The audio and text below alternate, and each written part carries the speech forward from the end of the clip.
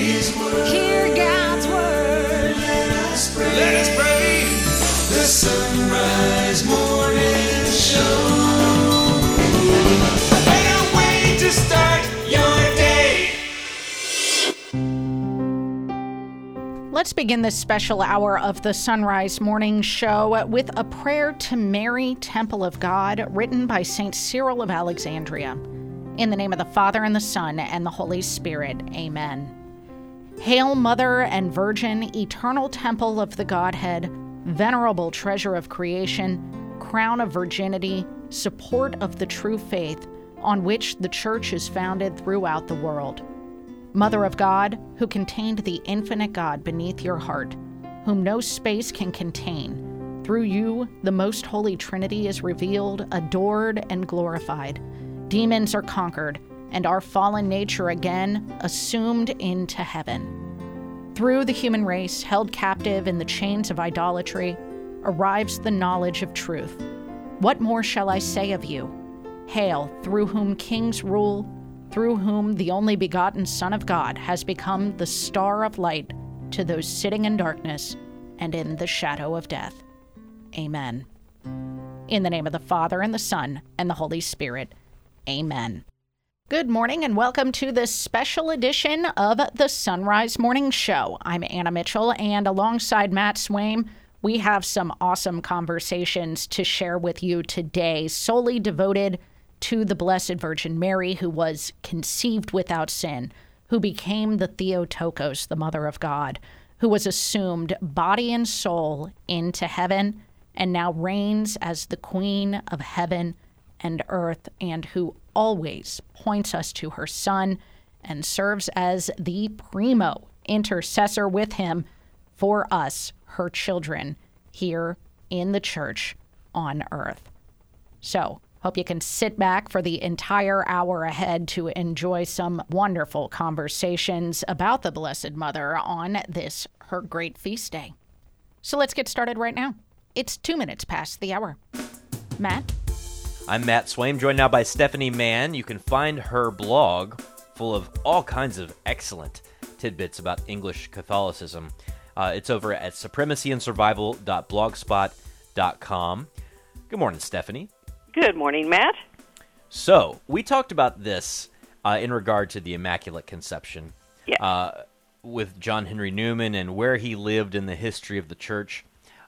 For John Henry Newman to be preaching on the Assumption, I mean, he dies at the end of the 19th century. Right. It's a full, 50 years, or it was like 60 years until 60 years, until the dogma of the Assumption is proclaimed infallibly by the Church. So what did he have to say about it long before, a half a century before it was actually officially defined? He speaks of it as a doctrine.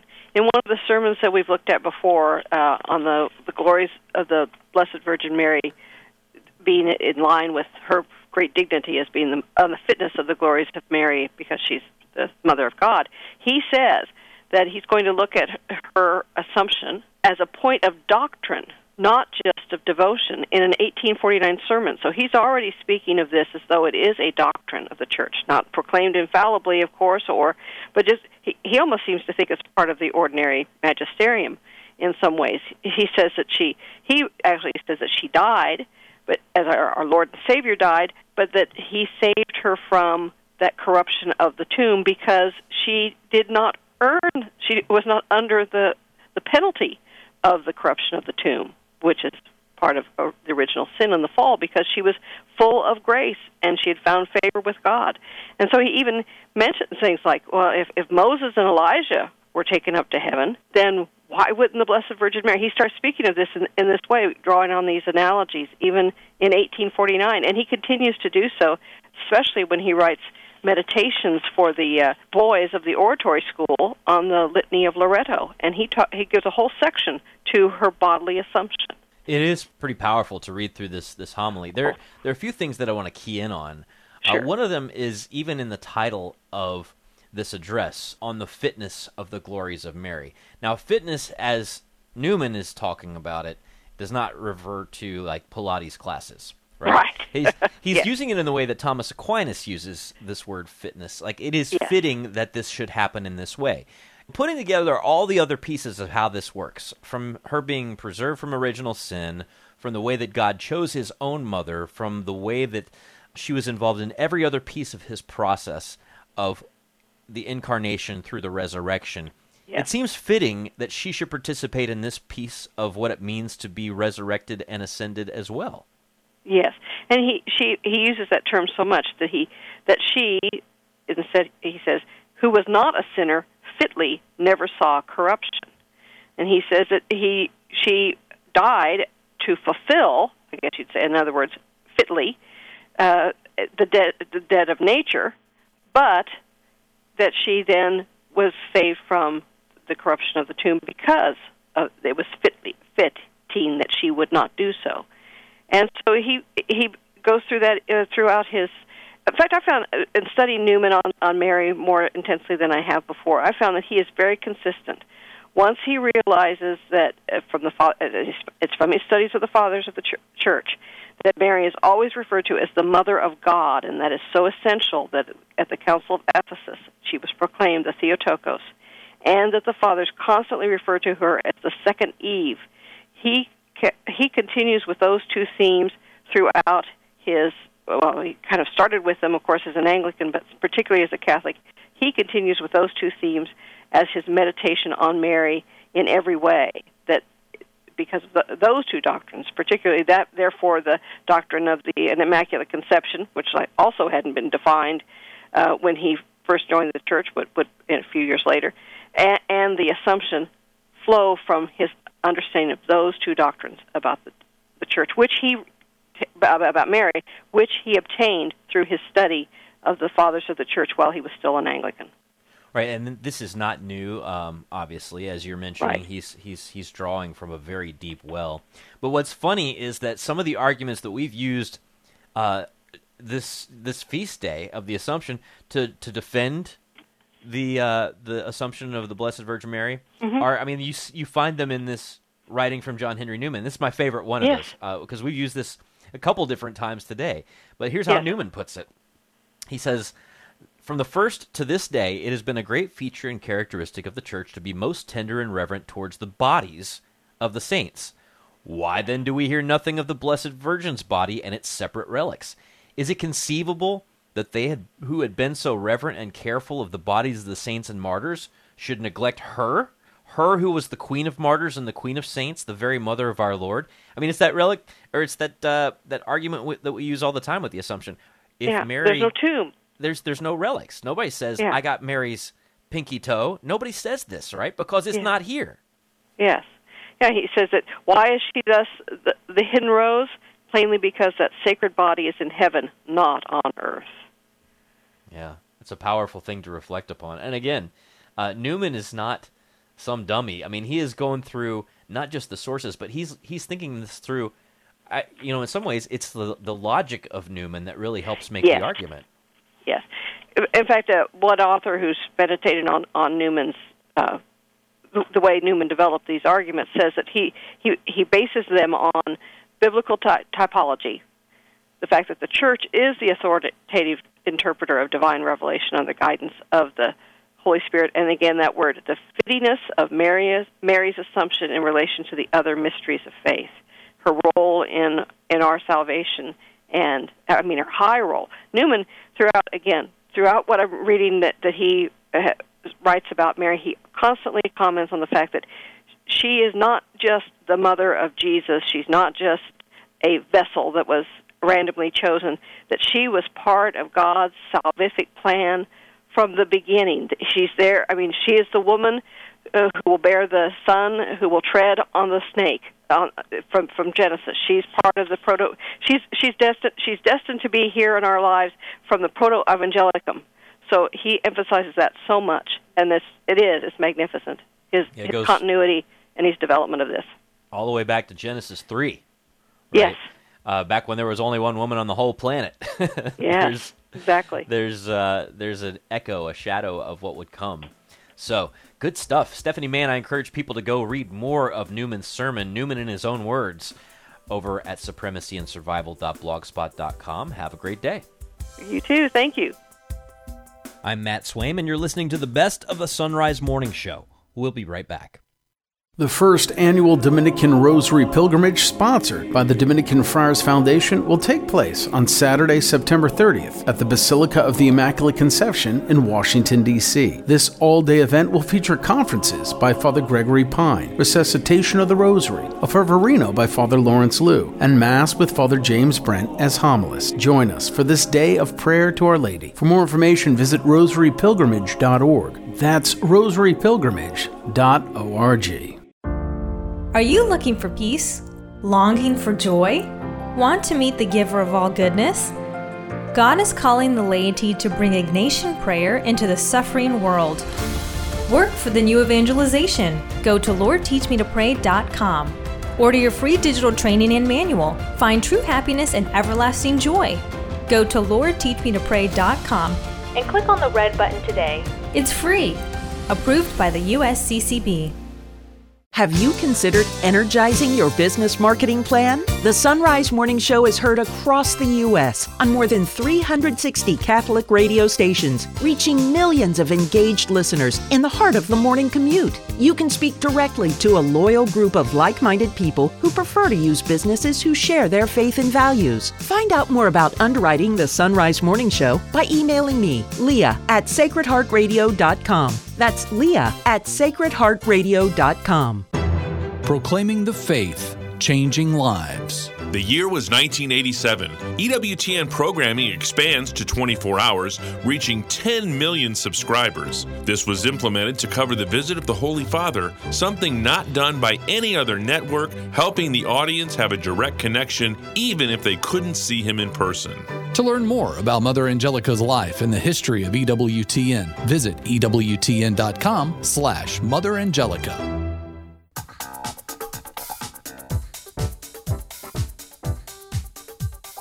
Back with us now on the Sunrise Morning Show is Father Hezekias Carnazzo from the Institute of Catholic Culture. Good morning, Father. Good morning, Annie, and happy feast day to you and all your listeners. Thank you, and to you as well. So you and I today are going to be discussing the Assumption of the Blessed Virgin Mary. On August 15th, we celebrate the Feast of the Assumption, in which we celebrate when the Mother of God was taken body and soul into heaven. Now, you are a Melkite Greek Catholic priest, an Eastern Rite Catholic priest, not a Roman Catholic. So you call this the Feast of the Dormition. Why is that? Well, literally the falling asleep of the Mother of God. You know, we don't talk about Christians dying, Annie. This is not how Christians talk. Christians don't die. Or we should say, we do die, but we died on the day of our baptism, as St. Paul says. We died with Christ. We were buried with him in the baptismal waters, that we might rise to a new life with him. Therefore, when Christians close their eyes at the end of their bodily life on this earth, we don't call this death. We call it a passing from this life to the next. We close our eyes to this world and we open them to behold the face of our best friend, who we've been preparing to encounter our entire life. So we call it a falling asleep in the Lord, not death. Okay, now, many Roman Catholics have learned that Mary did not experience a bodily death. Why do you believe that is wrong? Well, that's just not the ancient tradition of the Church. And while you are, a Catholic is welcome to hold that, it's just not what the great theologians have come before us have held.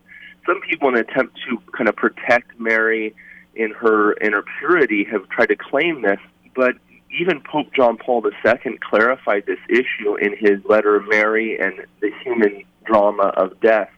He says, "It is true that in Revelation, death is presented as a punishment for sin. However, the fact that the Church proclaims Mary free from original sin by a unique divine privilege does not lead to the conclusion that she also received physical immortality. The mother is not superior to the Son who underwent death." And he goes on. So we believe that Mary did, in fact, die.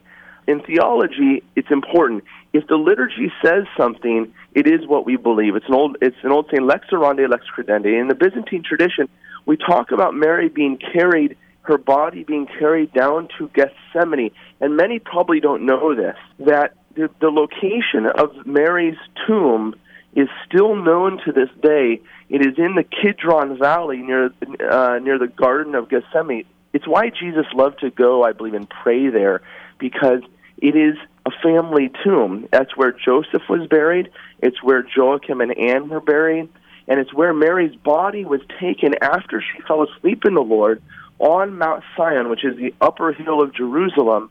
Her body was carried down to the Kidron Valley and there laid in the tomb before being assumed into heaven. The idea that she didn't die is present in the Church Fathers, so I don't want to completely reject that possibility, but simply to say that it's not necessary for the sake of piety, devotion to the Mother of God, to protect her purity, to claim that she didn't die, because as Pope St. John Paul II says, this is her son died, so there's nothing to say that she didn't die. And there are strains of the early church which would claim that she didn't die, that she passed from this life to the next without undergoing bodily death. And as I said, in the Byzantine tradition, it is made explicit in the prayers of the Feast of the Dormition that her body was indeed carried down from Mount Sion to the Kidron Valley, where she was laid to rest, only later to be discovered that her body was gone when Thomas the Apostle was not present and asked for the tomb to be opened so he could behold her face one last time, and her body was gone, and a sweet fragrance of rose poured out of the tomb where her body was, but of course he looked in and it was empty. Now, Father, these traditions that we have, I mean, the fact that we don't know for sure whether she died or not, as you say, you don't want to completely reject the idea that she didn't experience bodily death. I mean, all of this comes from the fact that the story or the account of Mary's dormition, her Assumption, is not present in the Bible. And Protestants will point to that and say, therefore, it never happened. But is the doctrine of the Assumption actually biblical? Well, it actually is biblical, Annie, and this is probably your listeners are going to be somewhat surprised at this. I think oftentimes as Catholics we get embarrassed or nervous in front of the attacks of our Protestant brothers and sisters, and we don't realize that actually the Bible's on our side in every single case. Mm-hmm. Why? Because the Bible's written by the Church, by the early Christians, by the early Catholics. So we have nothing to fear there. In fact, the Scriptures defend, I must say that very clearly, the Scriptures defend the doctrine of the Assumption of the Mother of God. How is that? Well, first of all, in the book of Genesis, our great father among the saints, Enoch, we are told was taken up into heaven. Your listeners can look at Genesis chapter 5, verse 21, where it says that Enoch was righteous, he walked with God, and he was taken. And that what that means is made explicit in St. Paul's epistle to the Hebrews, chapter 11, verse 5, where St. Paul makes it very clear that Enoch was assumed into heaven. We also know that the great prophet Elijah, right? The fiery chariot came down and swooped and took him up into heaven bodily. There's also a tradition that's picked up in the epistle of Jude that Moses' body was also assumed into heaven. And your listeners, if you're writing things down, Deuteronomy 34, verse 6, and they can look at Jude, verse 8, where it says that the archangel Michael battled for the body of Moses. He battled Satan for the body of Moses. So there's this beautiful tradition of the Assumption of Moses. Of course, Moses and Elijah appear bodily with Jesus at the Feast of the Transfiguration. But Annie, the most important point, besides the fact that the Bible has multiple accounts of bodily assumption, and therefore is not an anti-biblical doctrine that Mary was also assumed to heaven, the most important thing for us to remember is this, that God is not the author of death. Death is the greatest insult thrown into the face of God. He never planned for us to die in the first place. In fact, he planned for the exact opposite. God is love, and love is the sharing of our life, and God's life is eternal life, and we who receive his life are meant to live forever. We believe and profess in the creed that we believe our bodies will be resurrected on the last day. We say that in the creed. And many, I think, sadly, we say the creed so often we forget those words, that we believe that we will be resurrected bodily and live forever bodily. Mary's Assumption while it may not be common, is normal. That is what is supposed to happen. We are not supposed to experience bodily decay. What happened to Mary is what God wants for all of us. And if we have a problem with Mary's Assumption, we have a problem not only with the biblical accounts of Assumption, but we have a problem with God's plan of salvation. God is the author of life, not of death. Amen to that. We've been talking to Father Hezekias Carnazzo. And Father, I know you've got a whole hour-long talk on this very topic. Where can listeners find it? Yeah, they can go to instituteofcatholicculture.org. That's instituteofcatholicculture.org. Go to our library, sign up as a member for free, and then do a search for Body and Soul, the Feast of the Assumption of Mary. instituteofcatholicculture.org. Which is linked at sunrisemorningshow.com. It's 21 minutes past the hour. Do you like your coffee cold and maybe a little sweet this time of year? Look no further than Mystic Monk Coffee for a variety of flavors that would be perfect for your summer cold brew. And when you click the Mystic Monk link at sunrisemorningshow.com before you buy, we get a commission from your purchase. By the way, our Sunrise Morning Show travel mugs are really good at keeping drinks cold, and you can find those in our online store. Pick out a mug and link to the Mystic Monks through sunrisemorningshow.com. That's sunrisemorningshow.com. I'm Father Timothy Shear, and these are Biblical Impressions.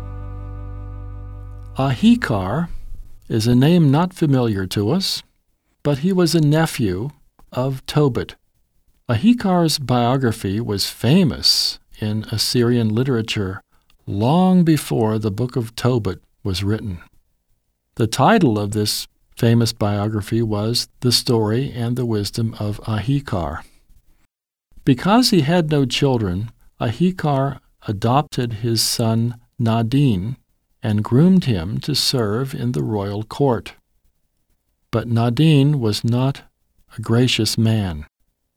He later schemed to ruin his uncle. Ahikar was arrested and condemned to die.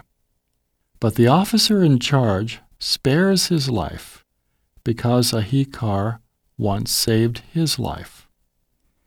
The king later restores Ahikar to his post, and Nadin, the wicked nephew, is put into prison. Ahikar means, my brother is honorable.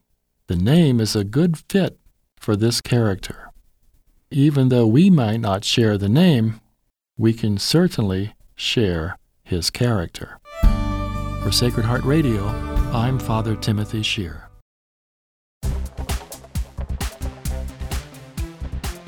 Happy to welcome back Dr. Anthony Lilles. His book, Fire from Above, Christian Contemplation and Mystical Wisdom. Dr. Lilles, welcome back. It's great to be with you, Annie. Thanks for having me this morning. Absolutely. Dr. Lilles, what is the importance of our Blessed Mother Mary in Christian contemplation and mental prayer? She accompanies us in the deepest parts of prayer. We never really go to Jesus alone, because Jesus, of course, is at the right hand of the Father, and at the right hand of the Father, he's surrounded by the angels and the saints.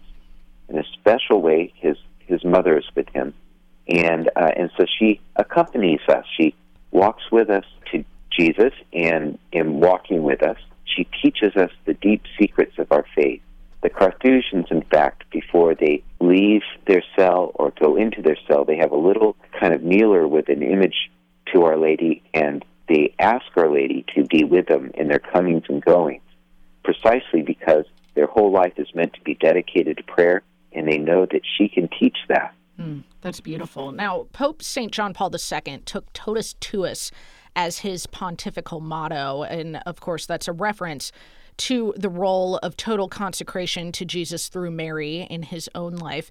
What exactly is Marian consecration, and where did it come from? Marian consecration is actually a consecration to Jesus through Mary. It probably was latent in the very first Marian prayers of the Church that go back way to the beginning of the first centuries of Christianity. However, it was in the teaching of St. Louis de Montfort in France.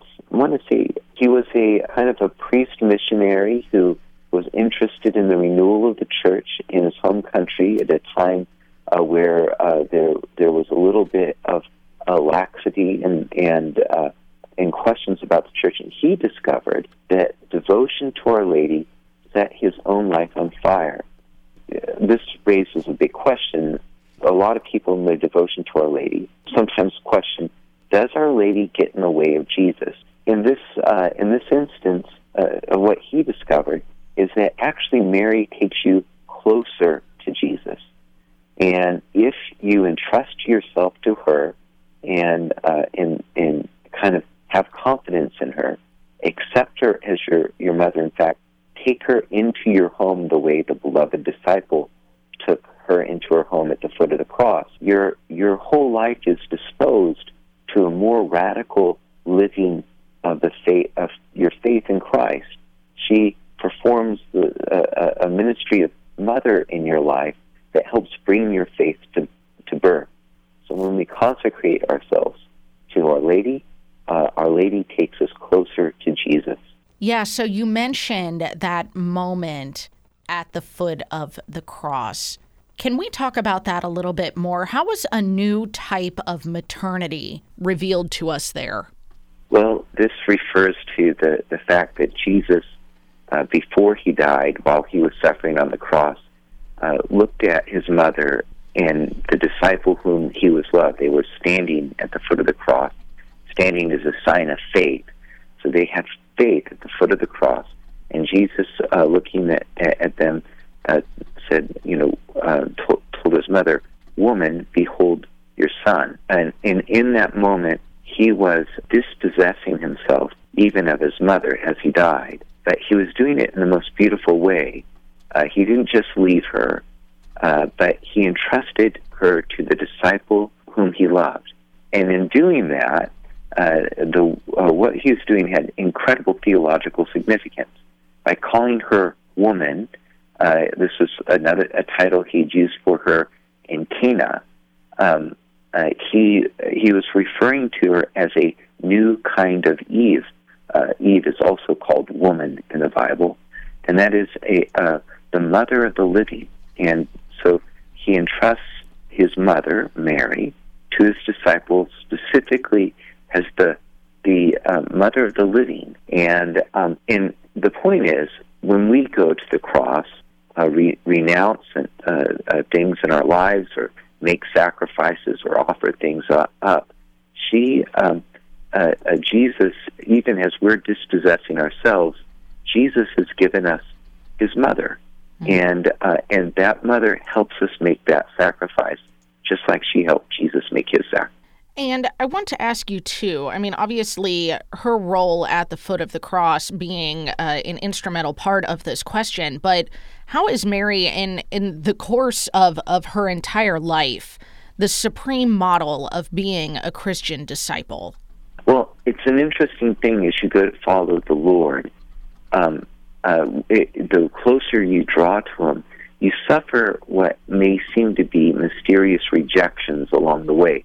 Sometimes he seems absent, and sometimes he relates to you in a way so unfamiliar, you're wondering whether or not he's even there.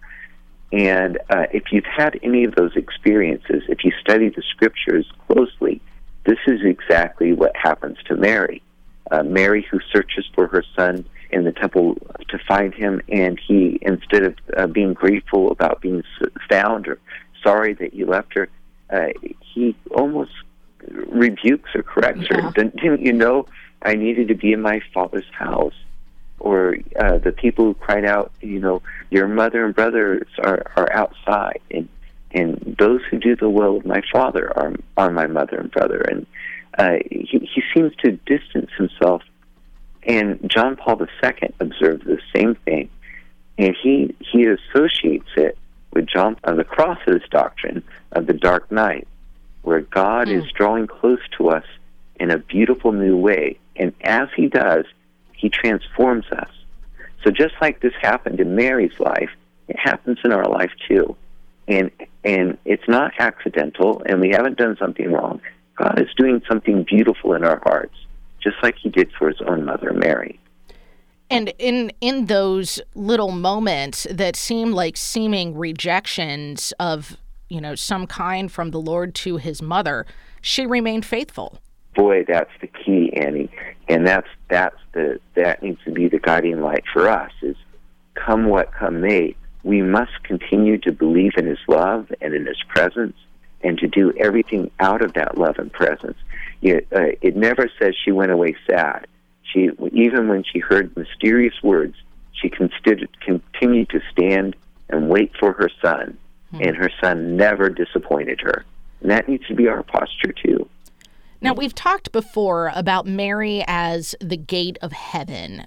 She was the means by which our Lord came to earth, and so is the best means by which we on earth now can reach our Lord in heaven. How does this idea tie into what we know popularly as Marian consecration? In Marian consecration, what we in fact do is we set ourselves also at the foot of the cross in the place of the beloved disciple, or with the beloved disciple. And just like he accepted her into his home, we accept her into our heart. And we do this so that she can accompany us in our own sacrifice. Elizabeth of the Trinity saw the supreme moment of sacrifice, or supreme offering, being the same as Christ. Christ gave his supreme offering at the moment of his death, with Mary standing at the foot of the cross. And so, too, when we invite Mary into our hearts in our supreme moment, the moment of our death, she's praying for us, and she will stand with us, interceding that we receive all the graces we need.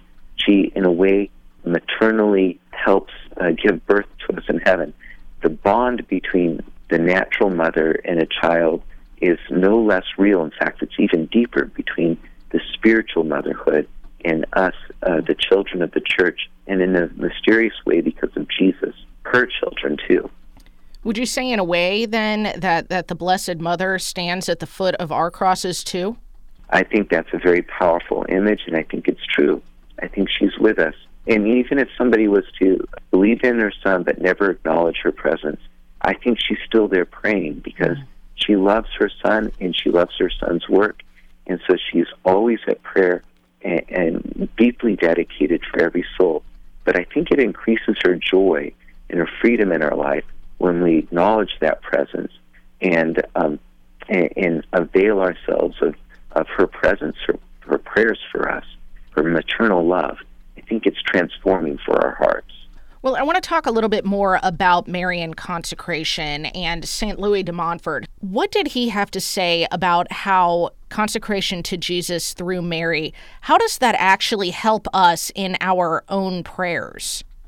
St. Louis de Montfort, he's viewed just as Jesus dispossessed everything to give us his mother, so that we have a real spiritual mother in Mary. Mary is also dispossesses everything and gives it to us. She holds nothing back in her motherhood, just like a good mother doesn't hold anything back to her baby. She gives us her prayer, and giving us her prayer, she gives us the prayer of Jesus. And so she enables us to identify the movement of our heart with the movement of his, and she does this by giving us her movement of heart, the movement of heart that carried her all the way to the cross of her son, so that she could stand there firm. And she wants us to learn that same movement of prayer. Elizabeth of the Trinity put it in terms of music, that there's a mysterious song that only Mary knows, that only Mary heard from Jesus, because she stood at the foot of the cross. And she wants to, our Mother Mary, wants to teach us the song that Jesus sang to the Father from the cross. She knows it because she heard it, and she's the one who can pass it on to us. The book is Fire from Above, Christian Contemplation and Mystical Wisdom, one of my favorite topics, Marian consecration and Our Lady in Prayer. And Anthony Lilles, we will have this book linked at sunrisemorningshow.com. Thank you so much. Thank you, Annie. Have a good morning. You do the same. Thank you. You're listening to a special Marian edition of the Sunrise Morning Show on this her feast day. It's 35 minutes past the hour. This is Father Rob Jack from Mount St. Mary's Seminary. In this month of August, we remember the life of many saints, but one saint I would like to reflect on right now is St. Bernard of Clairvaux. He is known as the mellifluous doctor. He has been given this title because of the sweetness about which he spoke of the love of Jesus and Mary. He was born in the year 1090 near Dijon in France, and he died in the year 1153. In the year 1112, St. Bernard joined the Cistercians, which is a group of Reformed Benedictines who sought to live the rule of Benedict more closely. After 3 years with the community, St. Bernard, with 12 brothers, was sent to found a monastery in Clairvaux. Because of their great reputation for prayer and holiness, the number soon increased to more than 130 members. St. Bernard was also known for his intelligence and devotion to Christ and to the Church, and he never backed off from a fight. He took on St. Peter Abelard, a philosopher-theologian who taught in Paris. He also defended the faith against the Albigensian heresy in 1145. St. Bernard is best known for his great love for the Blessed Virgin Mary. While he wrote no formal theological treatise, his monks collected all of his homilies on Mary, and among them were his homilies on the Song of Songs, in which Mary is seen as the bride. By the time of his death, there were 68 monasteries that had been founded from his monastery of Clairvaux. In the year 1174, he was canonized a saint, and in 1830, he was named a doctor of the Church. In the 17th century, the French scholar Henri Valois wrote of St. Bernard's writings, "His discourse is everywhere sweet and ardent. It so delights and warms that from his tongue honey and milk seem to flow in his words, and a fire of burning love to glow from his breast." St. Bernard's feast day is on August the 20th. St. Bernard of Clairvaux, pray for us.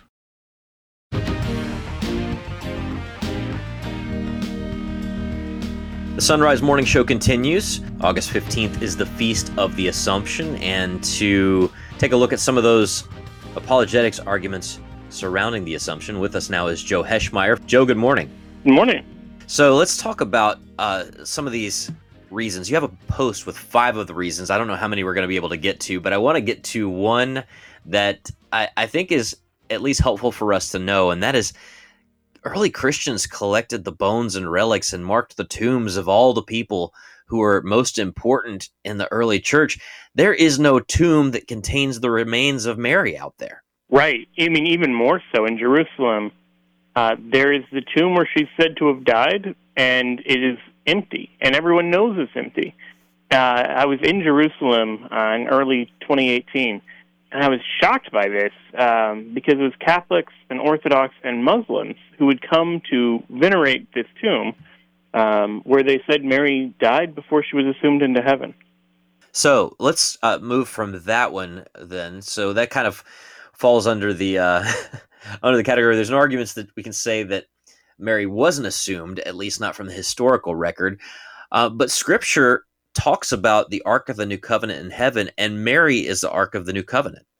Yeah. So if you go to Mass, you might notice that the Psalm is, so there's this line in Psalm 132, "Arise, O Lord, and go to thy resting place, thou in the ark of thy might." So there is this promise that the ark is going to go, into heaven, whatever that means. Like maybe this is just a warning to Indiana Jones, or maybe this has like a deeper meaning in a Christological sense. So we should be asking, who does the psalmist mean by the ark? Who or what? Right. There's that, but there's also, the woman clothed with the sun who supplants this image of the Ark of the Covenant in Revelation 12, from the end of Revelation 11 moving into Revelation 12. But this is something that I think that a lot of Protestants don't understand, because most of us come from, the U.S. was founded by the British, and the British are Anglicans, and they have kings and queens, and the queen in that sort of European monarchical tradition is the wife of the king. Not so in Judaism. Yeah, so when we hear references to the queen in Judaism, sometimes it means like the wife of the king. but it could also mean what we would call the Queen Mother in kind of the British sense. It's like the mother of the king.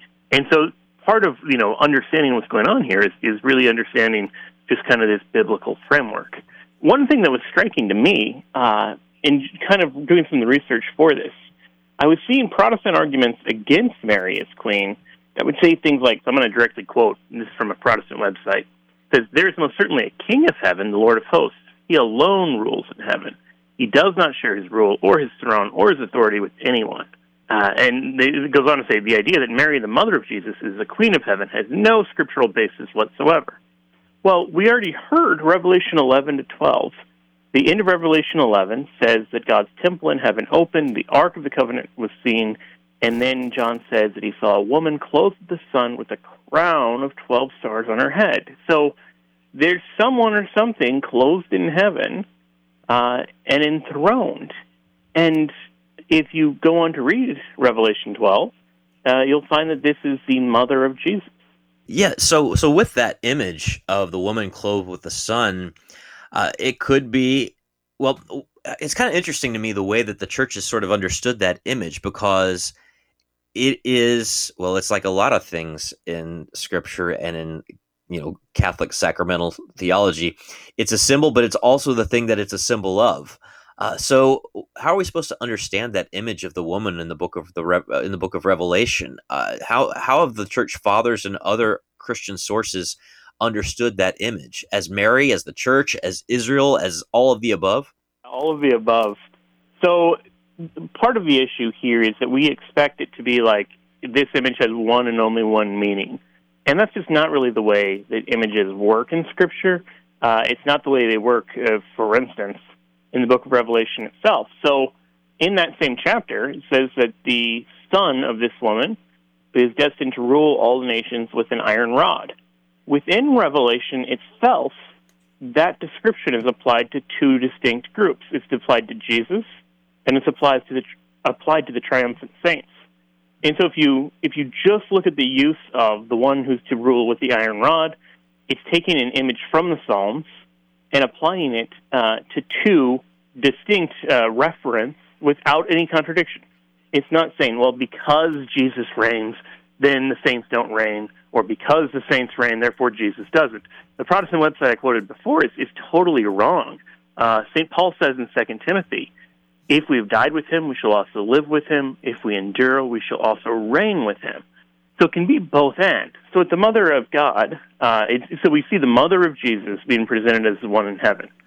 That's going to be Mary, but it's also going to be, in some sense, Israel, and because the one to rule with an iron rod is also the Christians. We can also speak of the church, which is why we say both Mother Church and Mother Mary, and there's no contradiction there. Which is why also when we see the 12 stars on the crown of Mary there, and the question is, well, what do those 12 stand for? Do they stand for the 12 tribes of Israel? Do they stand for the 12 apostles and the foundation of the church? Well, and as is the answer with most questions about Catholic stuff, the answer is, well, yes. Yeah, both ends. And we see that connection made, actually, between the 12 apostles and the 12 tribes in Luke 22, when Jesus tells the 12 that they'll be sitting on thrones judging the 12 tribes. Right, exactly. We haven't even gotten to the stuff about how it's reasonable to believe that Moses could have been assumed into heaven at one point. It's reasonable to know from the scriptures that Enoch walked with the Lord and was no more. We know for a fact that Elijah was assumed. It's not crazy to think that Mary might have been as well. And of course, the church teaches that, yes, definitely she was. If you want to read 5 Reasons to Believe in the Assumption of Mary, Joe Heschmeyer's article linked at sunrisemorningshow.com. Thanks so much, Joe. We'll talk to you again soon. My pleasure. I'm Matt Swaim. Thanks for listening to the best of the Sunrise Morning Show. We'll be right back. Support for the Sunrise Morning Show is from Visiting Angels. Visiting Angels provides experienced, compassionate care to millions of aging adults nationwide by keeping them safe and healthy in the comfort of their own home. Whether it's a short break for caregivers or for long-term assistance, Visiting Angels provides hygiene, meals, light housework, companionship, and more. And services are available up to 24 hours per day. Visiting Angels, online at visitingangels.com. That's visitingangels.com. Franchise opportunities available. Central Fabricators is proud to support the Sunrise Morning Show, where you'll get news from the Catholic perspective, while keeping you up to date on what's happening in the Vatican as well. It's also a great way to keep in touch with the Catholic faith throughout the week. Central Fabricators, based in Cincinnati, Ohio, is a family-owned business for over 75 years, manufacturing and repairing corrosion-resistant storage tanks, reactors, and pressure vessels. On the web at centralfabricators.com. That's centralfabricators.com. Coffee seems to become more important when any new school year rolls around, and this is a year to consider treating yourself to some truly delicious coffee. For that, we can highly recommend Mystic Monk Coffee. And when you shop their site after clicking the Mystic Monk link at sunrisemorningshow.com, you earn us a commission to help fund the show. You can also treat yourself to a new Sunrise Morning Show mug or travel mug in our online store. Get a mug and link to Mystic Monk Coffee through sunrisemorningshow.com. That's sunrisemorningshow.com. This is Father John Trigilio. We need Catholic radio because it is a lifeline to Holy Mother Church. Catholic radio enables us to know what the Church teaches, but also to have solidarity with one another. It is one way that we express our commonality, our communio, that we are family, and by staying together, we can be God's children here on earth. The world needs EWTN Catholic Radio, now more than ever.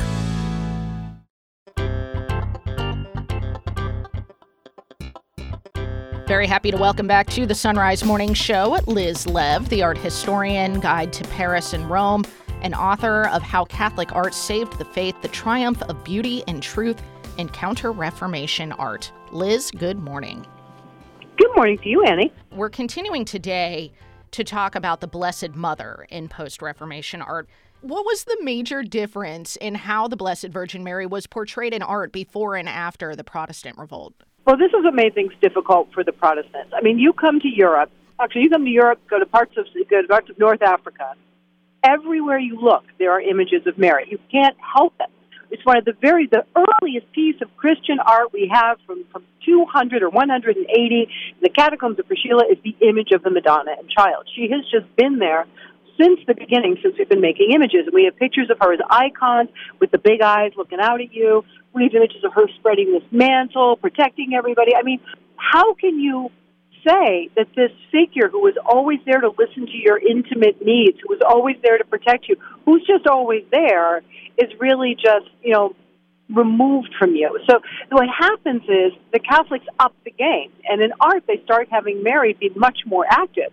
So now she's not just sitting there in an icon, but she's flying around. She's doing stuff. She's the busy, active intercessor, because at the end of the day, what the Protestants are claiming is that Mary does not intercede. And we, of course, know quite the contrary. So with that in mind, we're going to be talking about the dogmas of the Immaculate Conception and the Assumption. They weren't dogmatically defined until much, much later in history, but were these teachings nonetheless important in the 16th century Catholic Church? Absolutely. These teachings are they come into the history of the Church already in 800. By 1100, 1200, there are already debates going on between the Dominicans and the Franciscans. And by the time we're in the Renaissance, these are ideas that people are exploring, not just by putting the Immaculate Conception in the liturgical calendar in the 15th century, but you already see these ideas being explored in art. So these are very deep-seated notions about Mary's specialness, being conceived without original sin, and again, that extraordinary position she has in being raised or assumed bodily into heaven. These are fundamental parts of what Catholics envision by 1500 about the Virgin Mary. So go into this deeper in the art world. You said that they were exploring this in art. How did it play out in the art world? Well, again, one of the things that I love about this Counter-Reformation period is that despite the fact, if you read sort of the secularizing historical accounts about how the Church tried to strangle art and they were so busy being so dogmatic and so rigid that no creativity could flourish, and yet this is the moment when we actually formulate the image of the Immaculate Conception that you and I know today. This is the moment when we begin to come to this full flowering of these beautiful visions of the Assumption. So this is actually the moment where the creativity of artists is let loose, because they are asked to help to explain a very complicated theological concept by using pictures. And so instead of reading the book, people are waiting for the movie. And these artists deliver. They give beautiful visions. And even though you can't, literally find the Immaculate Conception and the Assumption defined in Scripture, they were turning to Scripture to help make these images, turning to the book of Revelation. So with that in mind, tell us about Carracci's Madonna dei Scalzi. Right. So what happens here is that there's a way of demonstrating the Immaculate Conception during the Renaissance where they use scenes of the childhood of Mary. So one of the most common things they'll do is they'll show the stories of Anna and Joachim, an apocryphal story about the childhood of Mary. But the fact is, they start thinking about something that's more scriptural. This is a big effect of the Reformation. So they look to the woman clothed in the sun. They look at the book of the Revelations. And the very first artist to produce the image that will ultimately form what you and I know to be the Immaculate Conception as an image is Ludovico Carracci, working in Bologna. And he's friends with this wonderful Cardinal Gabriele Pagliocci, who's telling the artist, become tacit preachers to the people. We need you to help us illustrate these scenes. So what does he give us? He gives us an image of a woman standing on a crescent moon. She's holding the child Jesus. She looks very young, and she's surrounded by the crown of 12 stars. So this is the woman of the apocalypse. Woman clothed with the sun, moon under her feet, and on her head a crown of 12 stars. And then on either side, you have two saints who have affirmed in the history of the Church the teaching of Mary's Immaculate Conception and this connection with Eve, St. Jerome on the lower left, and on the right, St. Francis. And the Franciscans are, of course, the biggest promoters of the Immaculate Conception. And, of course, important to note, you look at St. Francis in this image, he's holding the hand of the child Jesus, and that's an important thing, that he's going to Jesus, right? Absolutely. So it also reminds us, and it's, again, a very important point, that the Protestants were continuously accusing the Catholics of worshiping Mary. The adoration, the worship is to Jesus. But Mary is that figure who was there to present Jesus to us. We could look at her, we're drawn to her, and it helps us approach Jesus. Now, you highlight two other paintings, both called the Immaculate Conception, in your chapter here. Can you tell us about them? Absolutely. Guido Reni, Guido Reni is one of the students of Ludovico Carracci. The Carracci cousins start a very important school that school will produce some of the great Counter-Reformation painters. Guido Reni is the most elegant of them all. He is the artist who never goes overboard emotively. There's not too much bright or strident color. So he gives us, the people who prefer a more quiet form of meditation, less action, less characters, that is the person, that's Guido Reni's work. So Guido Reni gives us something much more subdued and elegant. It's very quiet. Mary, who's in these colors that are very pure colors, they're not too dramatic. She's standing on the moon and this light. He paints this amazing circle of golden light around her, and the angels who are sort of standing at attention all about her. This time we see Mary alone, looking up, however, towards heaven. Mary, immaculately conceived, however, always focusing and always directing our focus upwards towards the Lord. And the other image, she looks so young in this painting. Well, this is what I've been. We keep mentioning. You mentioned twice now that the Immaculate Conception is by no means a dogma. It's not until 1854. However, in Spain, it was such an important teaching and such an important part of the veneration of Mary that people would actually salute each other in honor of the Immaculate Conception, as a way of saying hello. And so when the Protestants start to really challenge the Immaculate Conception, the Spanish ambassadors from the royal house go to Pope Paul V and ask him, please, could you define a dogma, because we really need to be able to promote this teaching and help this teaching as the Protestants are challenging it. And so even though the dogma was not pronounced, the greatest Immaculate Conception painter of all came from Spain, and his name was Bartolomé Esteban Murillo, and he makes over and over and over these beautiful images of this young girl, so innocent, so simple, in what will now become the traditional colors of Mary of the Immaculate Conception. Mary, in his versions, she wears white for purity and the blue of grace around her. Beautiful pictures. It really is. And we're running out of time, Liz, but I've got to give you a little bit of time at least to tell the story of Caravaggio and this painting of the Dormition of Mary.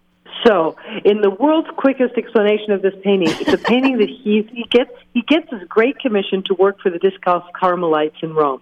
1605, they tell him to paint the Dormition of the Virgin. So they're asking to show Mary going to sleep in death. Well, Caravaggio goes and paints this image, which when they first see it, they're totally shocked, and they reject the painting out of hand because Mary doesn't look like this sort of sleeping angel. There's no like Sleeping Beauty Disney going on here. You have a body of Mary in a simple red dress outstretched, and all of the apostles are, along with Mary Magdalene, are all kind of crying and weeping and hunched over next to her. You are brought to a bedside of a woman who has just died, and everybody is lost in his or her own personal despair. And that's all the Discalced Carmelites saw. But Caravaggio, thinking about what would the Assumption have looked like? What would this magical moment look like? Mary does go to sleep in this world, and then she's assumed bodily to heaven. So on the upper left-hand corner, this mysterious light begins to enter. So it's just that moment when things are about to change from that sad scene into the new scene, and Caravaggio captures it in a very subtle way. It was rejected by the Carmelites, but Rubens happened to be in town, and Rubens immediately called a friend and said, "You buy that painting right now," and sure enough, there it is in the Louvre, one of the great centerpieces of Caravaggio. And there it is in your book, too. We don't have time to get to a couple of other beautiful images that you highlight here, but all the more reason for folks to pick up your book, How Catholic Art Saved the Faith, which is linked at sunrisemorningshow.com. Liz Lev, thank you so much. Thank you. That'll do it for this special edition of the Sunrise Morning Show. Hope you've enjoyed the last hour. Connect with us anytime via sunrisemorningshow.com, where you can get access to our podcasts, our SoundCloud page, as well as the Sunrise Morning Show mobile app. Again, that's sonrisemorningshow.com. For Matt Swaim, Paul Lockman, and all our guests, I'm Anna Mitchell. May God bless you and keep you and grant you his peace.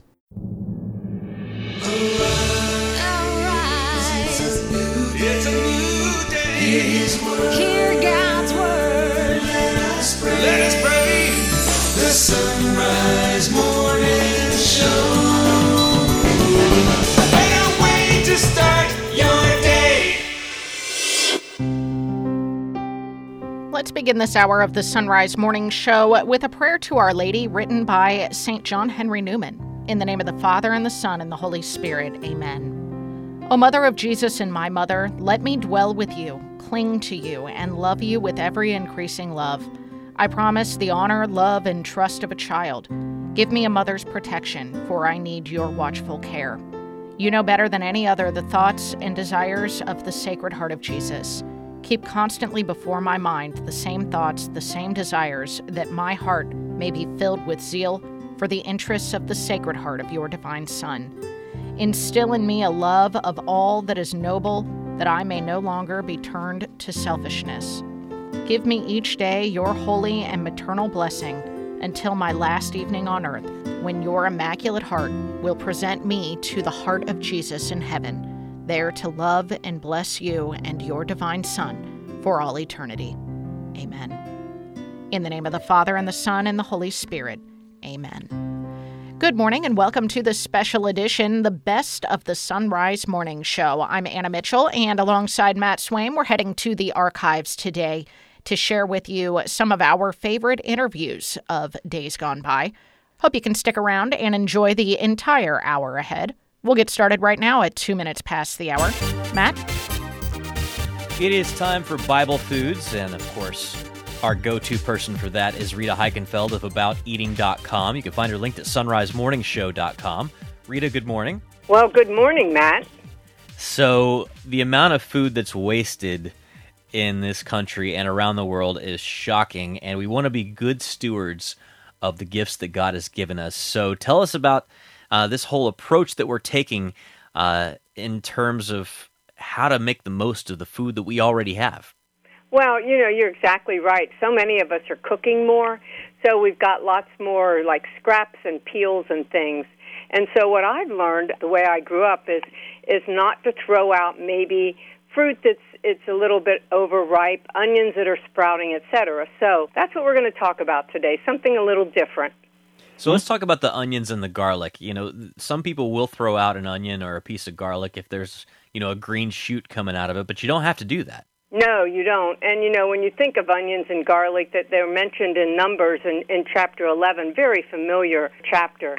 What you can do is, here's what I do. If a recipe calls for green onions, Matt, and you've got a regular onion that's sort of sprouting just because it's a little bit old, what you can do is you can remove those sprouts, those green sprouts, and what that does, you can use them as green onions, and then that actually lengthens the onion's life. So if the onion's real soft, I'll go ahead and just peel it. And by the way, you freeze those peels and the root end of onions just for stock. And then I'll dice up the onion and I'll just freeze it you can freeze it for up to 3 months, so you don't need to throw that away. And garlic that's sprouted, now here's where I want your opinion. I love to use those little green sprouts. Some cooks think they're bitter. What do you use them? I just use the whole thing and just put it in the garlic. I got one of those things where it's, the handled, garlic squeezer, and you just squeeze this all the way out the end. So I use the whole thing. Good for you. Or I dice it. Good for you. And just go with it.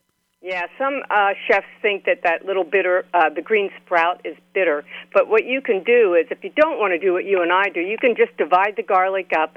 And those cloves that have sprouted, you can put those in a little bit of soil, and you water those well and let it grow. It'll grow into green garlic, which is actually all the rage. And you can do that either indoors on a sunny windowsill or outside. And if you let that one clove grow into a full season, you're going to wind up with another whole head of garlic. Pretty cool, and a great thing, especially to involve your kids with, too. You mentioned green onions. Now, a lot of people only use the green part of the green onions. You use both the green and the white part? Do you? Of course I do. I knew it. You and I are soulmates when it comes to food. Yeah, I don't like to waste, but here's some tips. The small root end that's left, you can put that in a little dish of water, very shallow. Or if you have several, you just put them in a glass and just enough water to cover the roots. And you change that water every day. And after a day or so, Matt, what you're going to see are green sprouts shooting right up from the middle. Then you've got more green onions. And you can also plant them outside, the root ends, and this is fun for kids too, and you'll have the same result. This is like some Little House on the Prairie action going right now. All right, let's talk about raisins. Oh, yeah, raisins. When you think of the chapter in John when we talk about I am the vine, you are the branches, etc. Talking about grapes, of course, raisins come from are just dried grapes. They don't ever seem to go bad, but they really sometimes dry up so hard. So here's what I do. I'll just pour them in a bowl, and you can plump them up really quick by just pouring a tiny bit of boiling water over them. And there you go. You've got nice, plump raisins. Totally repurposed. All right, how about lemons? Well, lemons, first of all, you can freeze whole lemons. But if you want to keep them in the fridge, what I'll do is I'll put them in a baggie and pour some water in that baggie, and then I pour all the water out, and I just leave behind what's clinging to the lemons. Then I'll seal the bag and put it in the fridge in the veggie bin. That keeps them plump and nice for up to 2 weeks. And then you can also just put lemon peels in an ice cube tray, and you can fill that with some white vinegar. You can freeze those and then put those cubes in a baggie and label. Make sure you label. What you do when you need to clean out your disposal in the sink, throw a few of those down there, and the lemon actually kills bacteria. And, of course, ice sharpens the blade. So there you go, repurposing lemon peels. And if you get one of those lemons or limes that's been around too long and it's basically the consistency of a rock, you take it outside and you use it as a baseball. There you go. There you have it. All right. Now, cheese, of course, mentioned.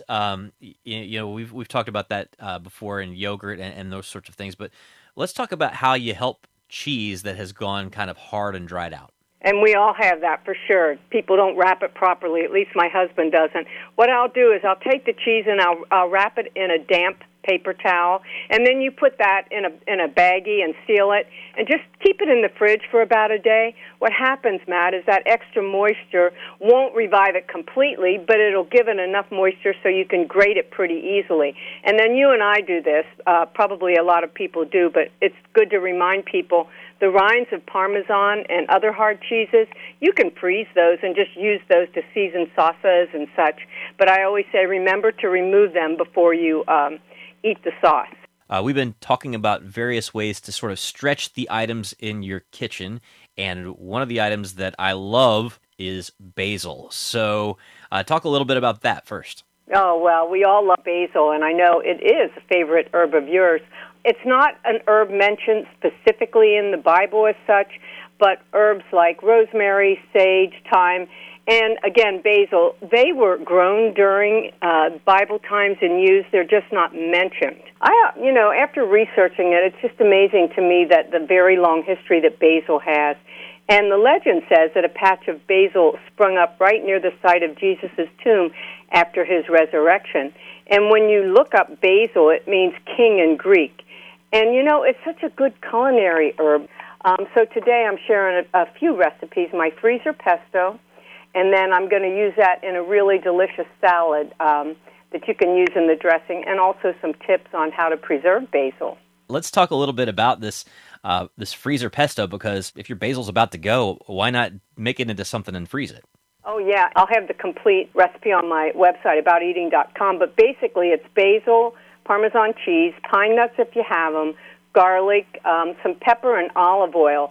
And if you don't have pine nuts, you can just make freezer pesto without it, and it's called pistou, Pistou. I use my food processor. I have a friend who uses an ice cream scoop and scoops it up into scoops, freezes it hard, and then puts it in baggies. It's a little thicker than regular pesto because it's made for the freezer. A great base for just about anything in the winter. Now, before we get to your Caesar salad recipe with pesto, you have a good way to stretch the romaine lettuce farther, too. Oh, yeah, here we go. Waste not, want not, even with our Bible foods. Put the core, the bottom part, in a shallow dish of water, and you should change it every day. And just like those green onions, what's going to happen is that romaine, Matt, will sprout new leaves right from the center. Sometimes, if it likes where it's at, it'll develop roots, and then you can plant that whole core. So then you'll have lettuce for a long time after that. Well, that's pretty cool. So tell us about this Caesar salad you got. Oh, it's so delicious. It's called pesto laced Caesar salad dressing, and I got it from one of my daughter-in-laws, Jessie. And basically, you're going to use your pesto and then mix that with some mayonnaise and some Parmesan cheese and Dijon mustard, lemon juice, and garlic. And then you make a really good salad dressing out of that. If you want, you can use some anchovies or anchovy paste. I'll throw a little Worcestershire sauce in there, some ground pepper, and if it's too thick, a little bit of water. And you just basically mix that up, toss it with some romaine, and then add some more cheese on it right before you serve it. And it's really delicious and a great way to use that freezer pesto, too, in the winter. Well, Rita Heikenfeld, thank you so much. These are some great tips for taking the food that we have and making sure that we're good stewards of it. So this is some very helpful stuff. Have a great one. We'll talk to you again soon. Yep, we'll talk to you next week, Matt. I'm Matt Swaim, and you're listening to the best of the Sunrise Morning Show. Back after this. Support is from Solidarity Health Share. Do you have an insurance plan that pays for everything, even things that violate your beliefs? Have you ever felt there has to be a better way, but didn't know you had any options? If you answered yes, I've got some good news for you. There is a better way and a more affordable way. Solidarity Health Share can save you hundreds of dollars each month while actually supporting your beliefs. Because the best news is that Solidarity Health Share costs a whole lot less than insurance. It's time to jump in and put your money where your faith is, and put some money back into your wallet at the same time. Join Solidarity Health Share, a faith-based healthcare sharing community. Prices start as low as $384 a month for families. Call to see how much you can save. 844-334-3245. That's 844-334-3245. Solidarity Health Share, 844-334-3245. You listen to the Sunrise Morning Show. Well, imagine promoting your business right here to other listeners of the Sunrise Morning Show. You'll reach like-minded folk across the nation on over 300 radio stations, each of those stations with thousands and thousands of listeners, not to mention all the people who listen on Sirius Satellite and our online app. Find out more about national underwriting of the Sunrise Morning Show by emailing me, Leah, at sacredheartradio.com. Leah at sacredheartradio.com. Proclaiming the faith, changing lives. The year was 1981. The FCC license to operate a satellite Earth station, the first ever given to an order of nuns, was granted to Our Lady of the Angels Monastery. Mother Angelica flips the switch and EWTN begins transmitting from Irondale, Alabama. To learn more about Mother Angelica's life and the history of EWTN, visit EWTN.com/Mother Angelica. Joining us now on the Sunrise Morning Show is Anna Maria Cardinali. She's author of the new book, Music and Meaning in the Mass. Anna Maria, good morning. Good morning. Thanks for having me. I am very happy to have you. Now, this book appears to be at least primarily written for parish musicians. And you write in your introduction this: I urge you to recognize the great dignity and the crucial nature of your call, talking to parish musicians. And I seek here to offer you the tools to wield the power of your art at the service of the Eucharistic heart of Jesus on the altar. The devotion to him that you inspire or inhibit either consoles or wounds him, and the salvation of souls he loves hangs in the balance.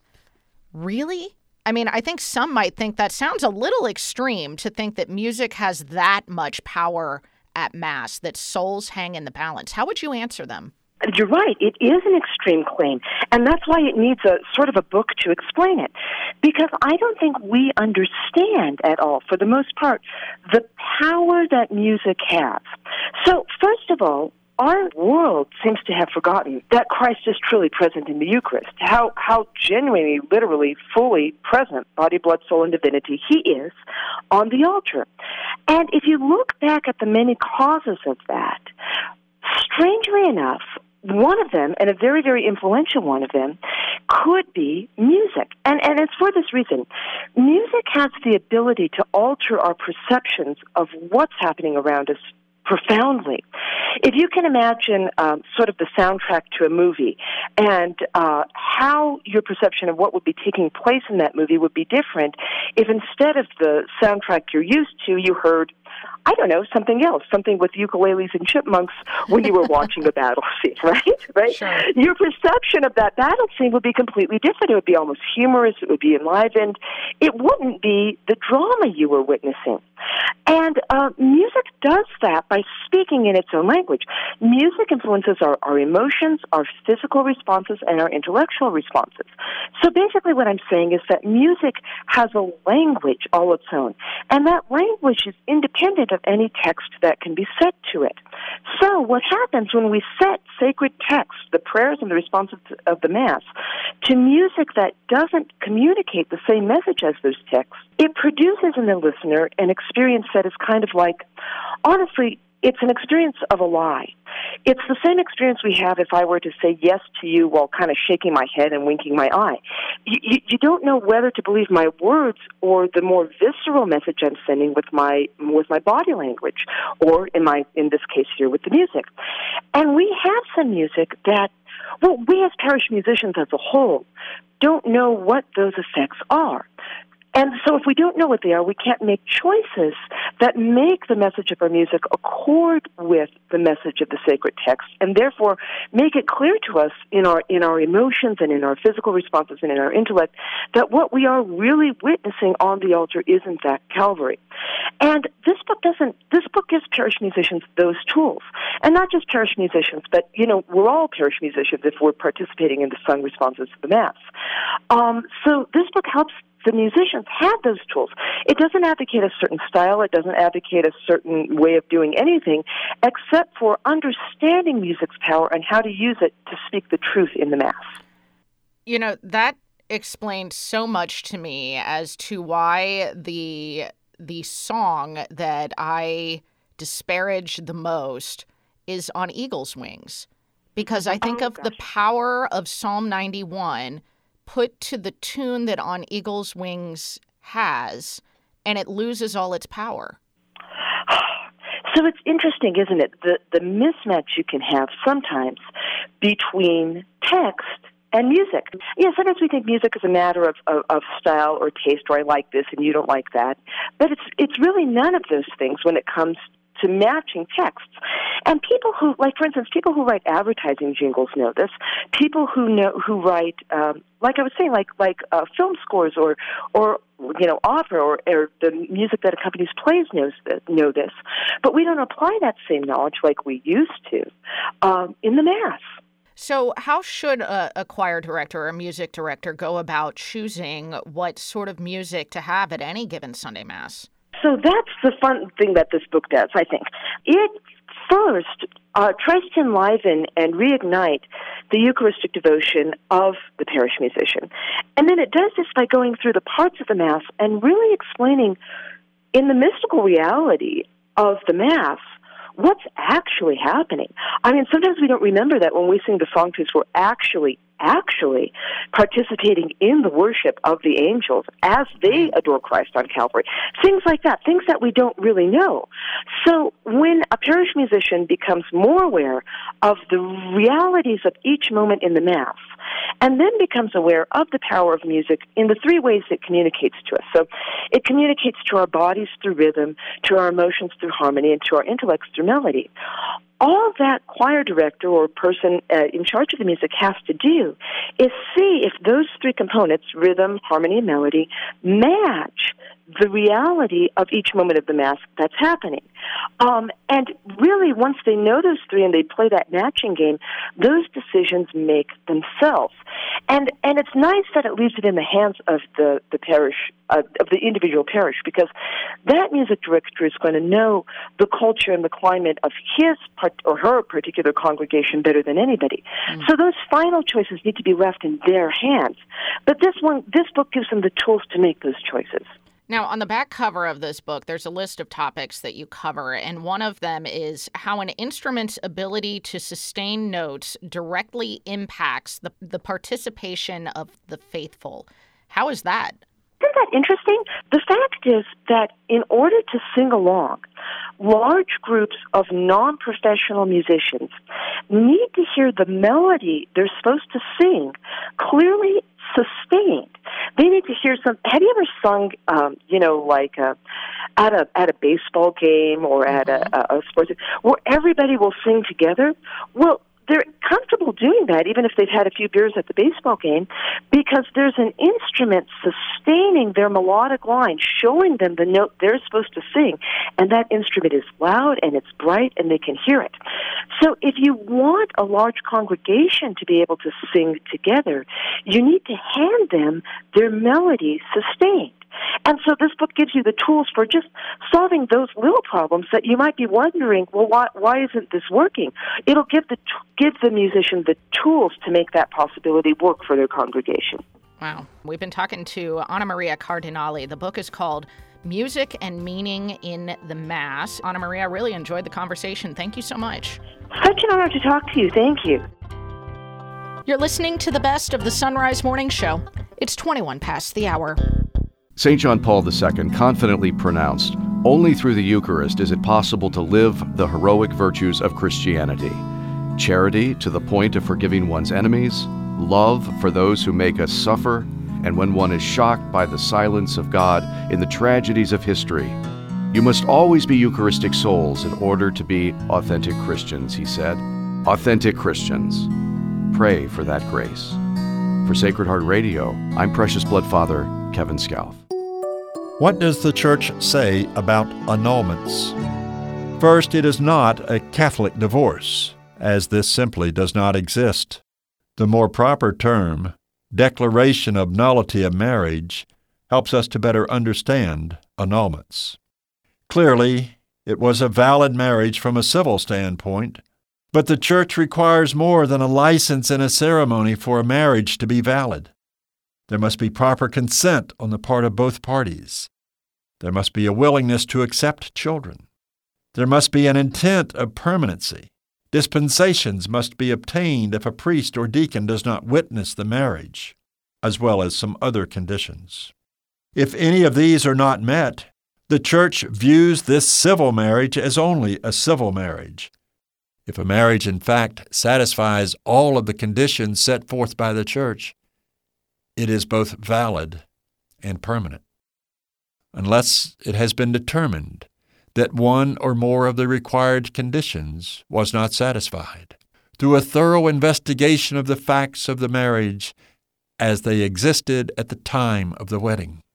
For more information, contact your local pastor or refer to the Catechism of the Catholic Church, paragraphs 1629 and 2391. For Sacred Heart Radio, this is Deacon Bill Mullaney.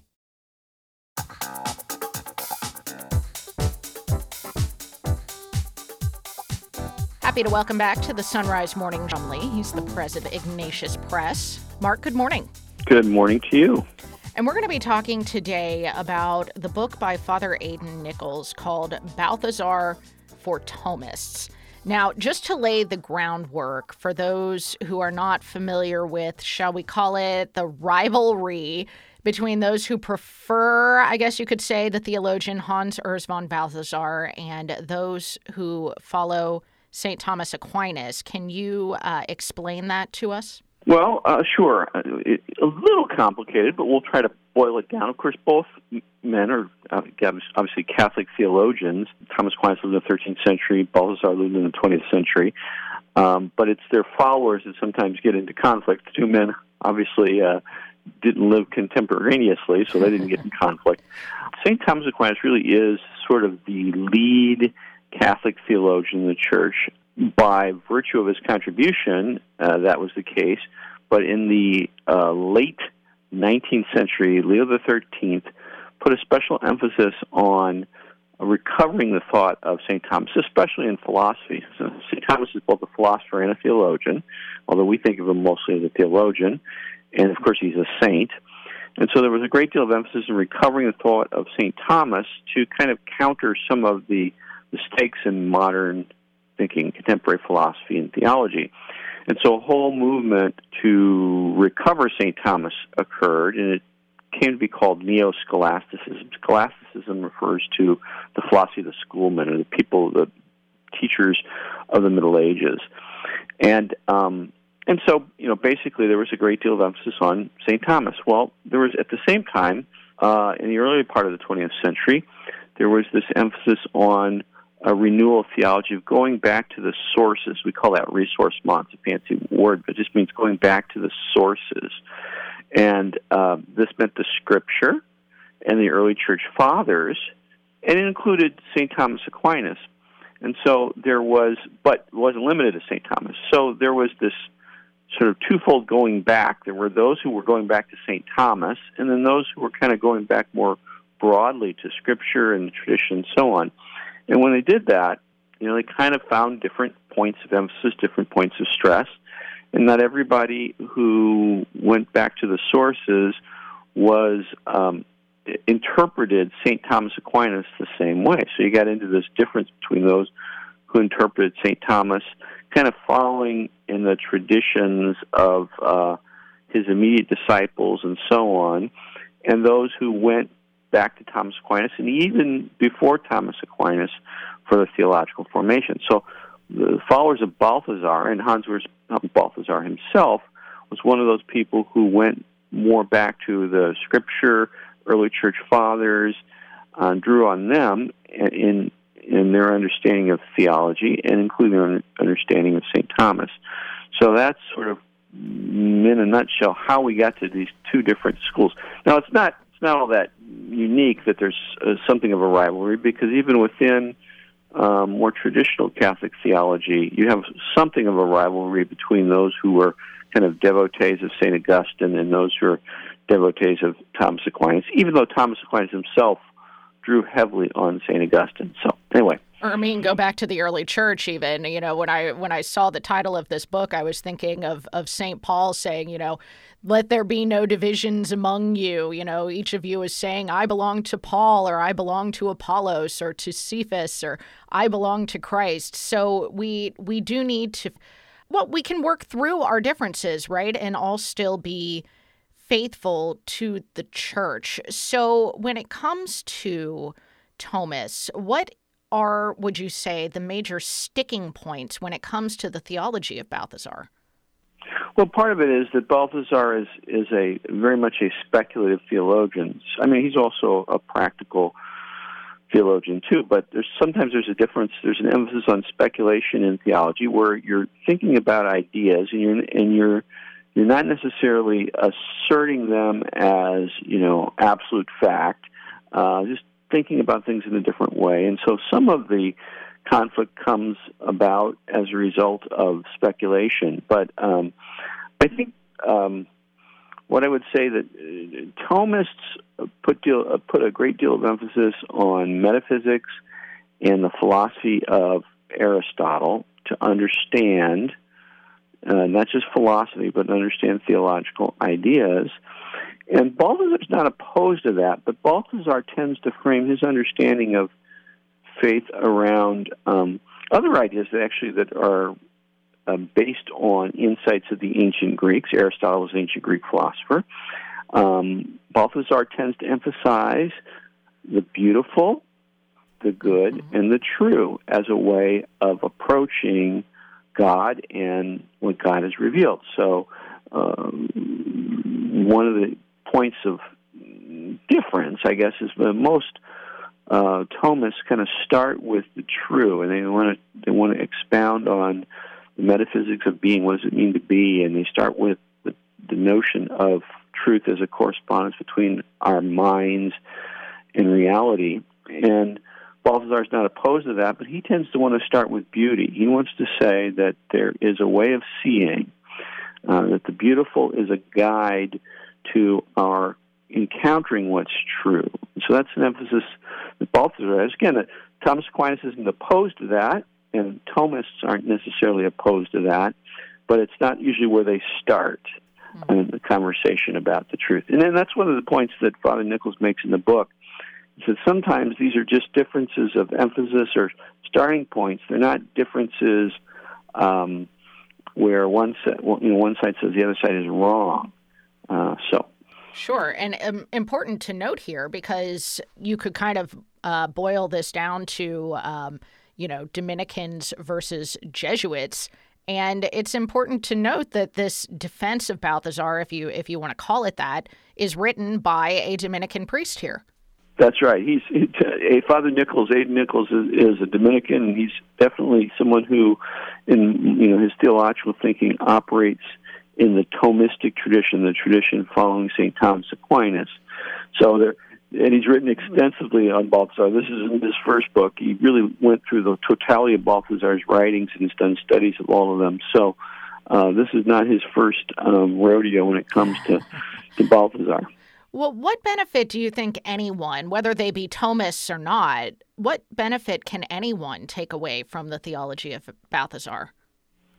Well, I think the main thing is to help us enrich our faith so that we are understanding, obviously there are limitations to what we understand because we're entering in the mystery, and that's one of the points that Balthasar emphasizes. He tends to be suspicious of systems, putting things into boxes, theological systems. So one thing that we can learn is that while God has revealed himself and we can be certain of his word in the faith of the church, there are many ways to approach the divine realities that God has revealed.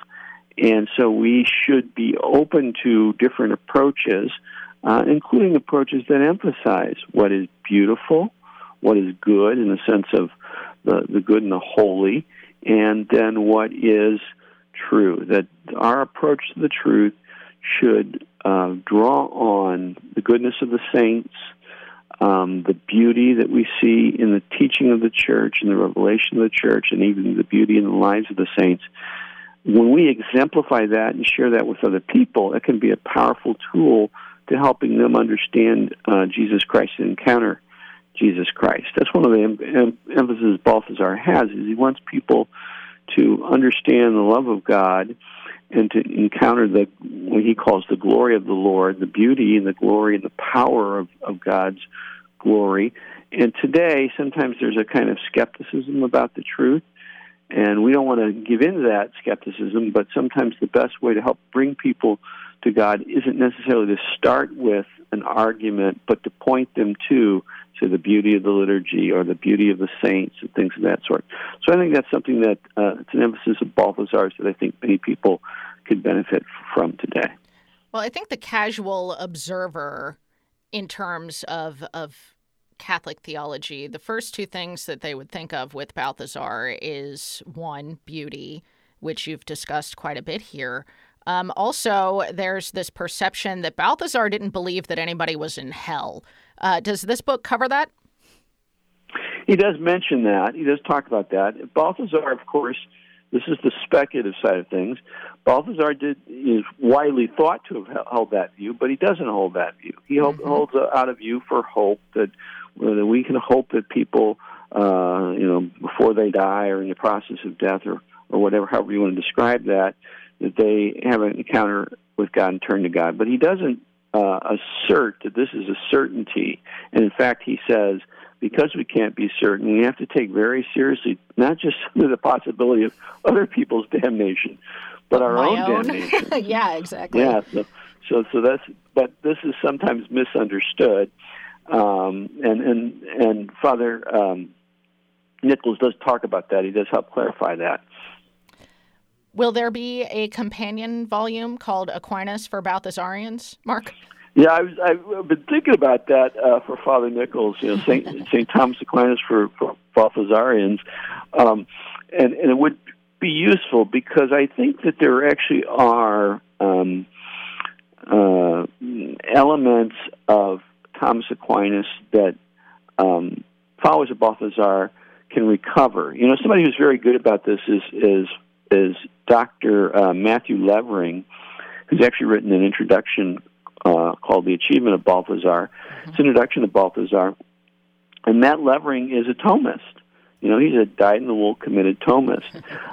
So maybe we can talk Matt Levering into doing the Thomism for Balthasarians book. You heard it here first from Mark Brumley, the president of Ignatius Press. We're going to hold you to it, Mark.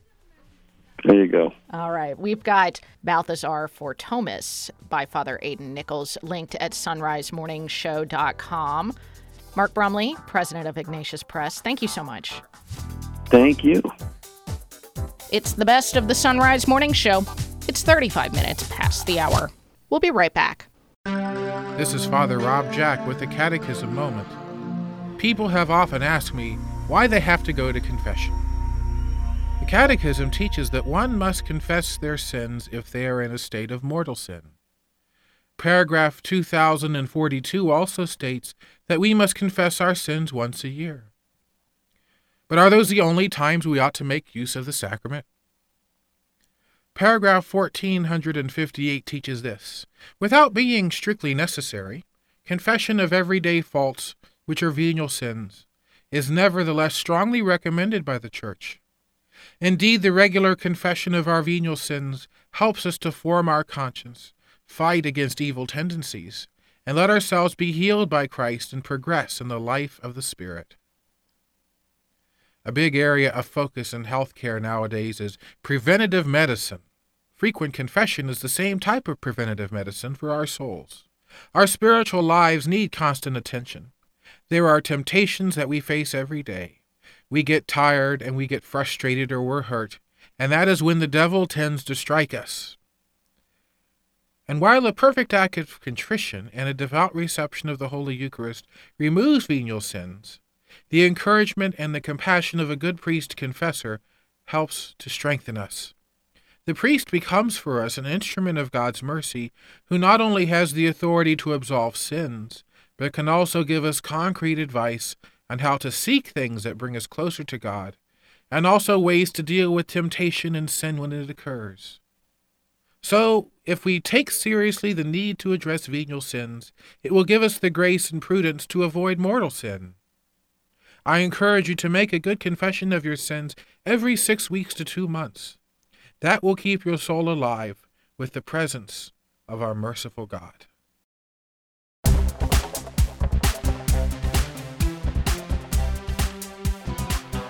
I'm Matt Swaim, joined now by Dr. Regis Martin, who teaches at Franciscan University in Steubenville, also writes for the National Catholic Register, as well as a few other places. Dr. Martin, good morning. Good morning. Happy to be here. Well, it's great that you used the word happy, because we're talking about an article you wrote recently on happiness. You know, I know that most of us realize that God wants us to be holy, that he wants us to love him. Do you think we sometimes forget that God wants us to be happy? Well, he wants us to be happy, I think, on his terms, which alone, I think, can ensure genuine, lasting happiness. That comes from a life of virtue, or at least an effort to secure virtue. But happiness in worldly terms is pretty elusive and, in the end, frustrating, because it doesn't validate the deepest desires of the human heart: truth, beauty, justice, good, God himself. I mean, how telling is it that, a cheeseburger and some fries and a toy is called a happy meal, as though that could actually make us happy? I mean, but that's what we chase, isn't it? Right, yeah, and then we think, well, maybe if I had a second happy meal, that would optimize my possibility of lasting happiness. It's delusional, but we oftentimes chase these delusions, and for some, they define our lives. We become fixated upon them. God has to break that stranglehold, and sometimes circumstance steps in and brings down the myth that I can somehow manufacture my own happiness. The fact is, you can only manufacture your own misery, and the escape from that, I think, is only a work of grace.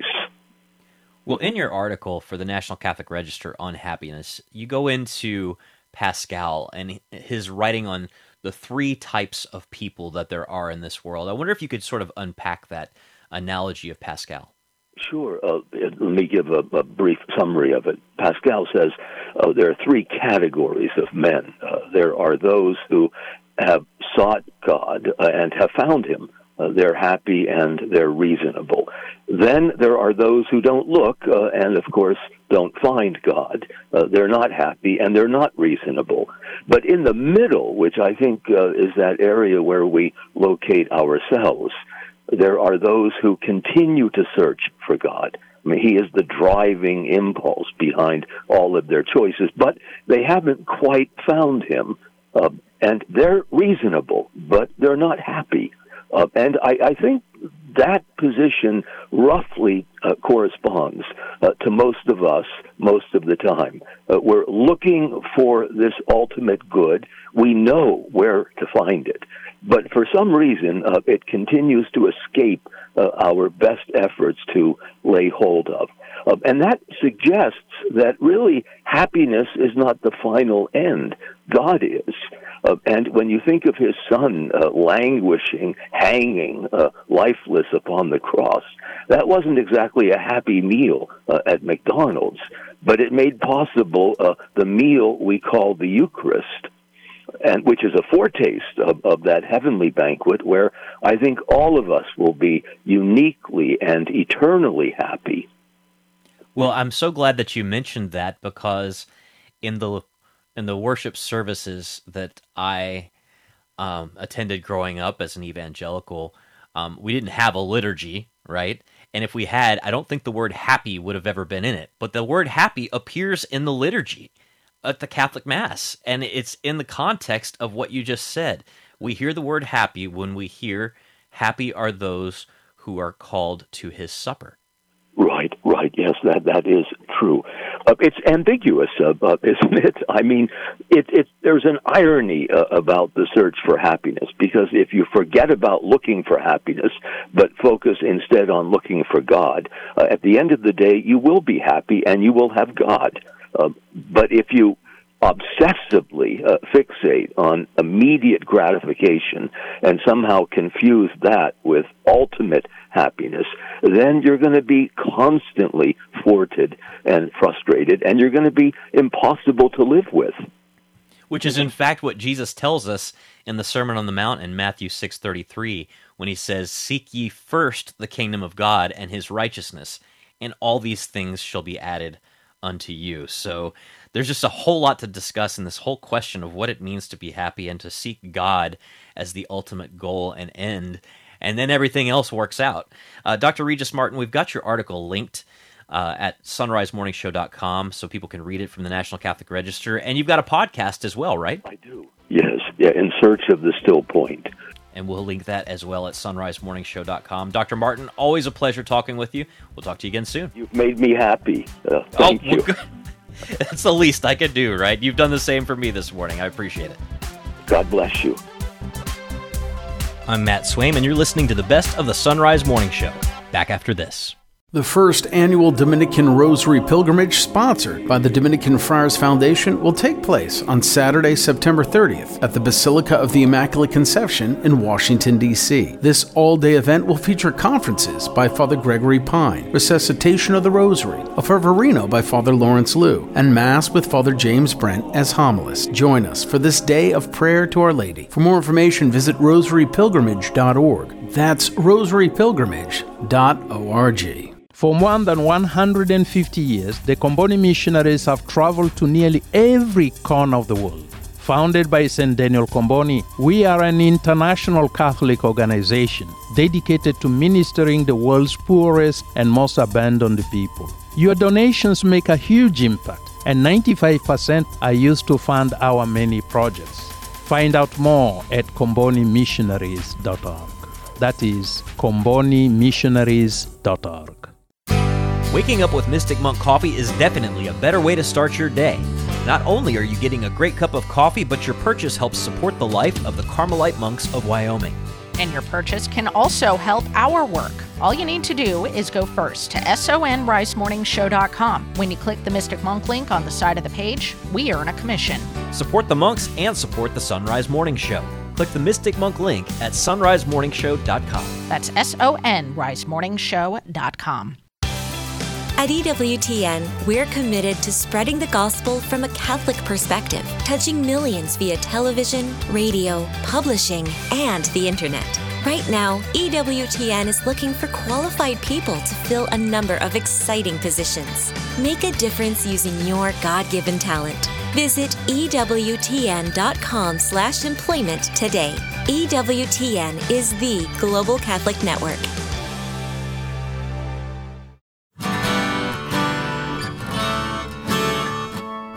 Joining us again on the Sunrise Morning Show, Carlo Broussard. He's an apologist with Catholic Answers, author of the book Prepare the Way, and online himself at carlobroussard.com. Carlo, good morning. Hey, good morning, Anna. Now, we're continuing our series on Marian apologetics, and today we are going to defend the dogma of the Assumption, body and soul, of the Blessed Virgin Mary. Now, we as Catholics believe that Mary was free from all sin. How does that play into our belief that she was assumed into heaven? Yeah, that's a great question. In fact, you could make an argument for her bodily assumption from her sinlessness. The idea is that, if Mary were free from sin, both original and personal, then it would follow that her body would not have corrupted, being that she was free from sin, since corruption of the body is a consequence of original sin. And we do believe that Mary was free from sin, both original and personal, and we give a variety of reasons for that. I think the most profound is the fact that she is the new Eve, and therefore we could conclude that it's fitting that in God's providential plan, Mary's body would not corrupt. As to whether she died, well, there's a variety of traditions. There's differing traditions on that question in the church. One tradition says she did die. Other traditions say she didn't die. She simply, fell asleep and then the Lord assumed her into heaven, type of thing. But her sinlessness, I think, does indeed fit within the dogma or a reason for the dogma and our belief that Mary was bodily assumed. Absolutely. Now let's look at Scripture. Tell us about Revelation chapter 12 and how it can point to the fact that her body and soul are both in heaven together. Yeah, this is an interesting text, Anna. John has a heavenly vision where he sees a woman and he describes her as clothed with the sun, with the moon under her feet, and on her head a crown of 12 stars. And then in verse 5, it talks about how she brought forth a male child, one who is to rule all the nations with a rod of iron, and her child was caught up to God and to his throne. There's a red dragon there looking to devour the child, which St. John tells us that red dragon is the serpent, the ancient serpent of old, the devil. So first thing to notice is that the woman is an individual and not merely a symbol of the church or Israel, although it can be a symbol of the church or Israel. But I think the first primary meaning is that it is an individual person, especially when you read it in light of the context where you have the male child, whom we take to be an individual person, namely Jesus. You have the red dragon, whom John tells us is an individual person, an angelic person, the devil. And then also, too, in verse 7, you have Michael the archangel. So out of the four characters, three of them are individual persons, not merely symbols. And so I think it's reasonable to conclude that the woman is an individual, not merely a symbol. Now, what's interesting about this woman, Anna, is that John describes her in bodily form. He says she has a moon under her feet and a crown of stars upon her head. This contrasts how John describes the souls in heaven in Revelation 6:9 when he says the souls of those who had been slain, and they're crying out for God's vengeance to be bestowed upon their enemies on earth. So the fact that John describes human souls as souls in Revelation 6:9, but here he's describing this woman in bodily form, gives us a clue into the fact that seems as if John is intending to share with us that this woman is there bodily. She's not just a human soul without a body. Now, who is this woman? Well, in our Catholic tradition, we've always said it's Mary, right? And I think the key there is that she's described as the Queen Mother, the mother of the Messianic King. So notice she gives birth to the one who is to rule all nations with a rod of iron. That's a quote from Psalm 2:9. That's a reference to Psalm 2:9 was a prophecy about the Messianic King to come. And this woman is revealed to be the mother of that Messianic King, whom we know as Jesus, and therefore this woman is Mary. And so we seem to have here John telling us that he sees Mary in heaven in bodily form, with her body, in contrast to human souls in heaven without bodies.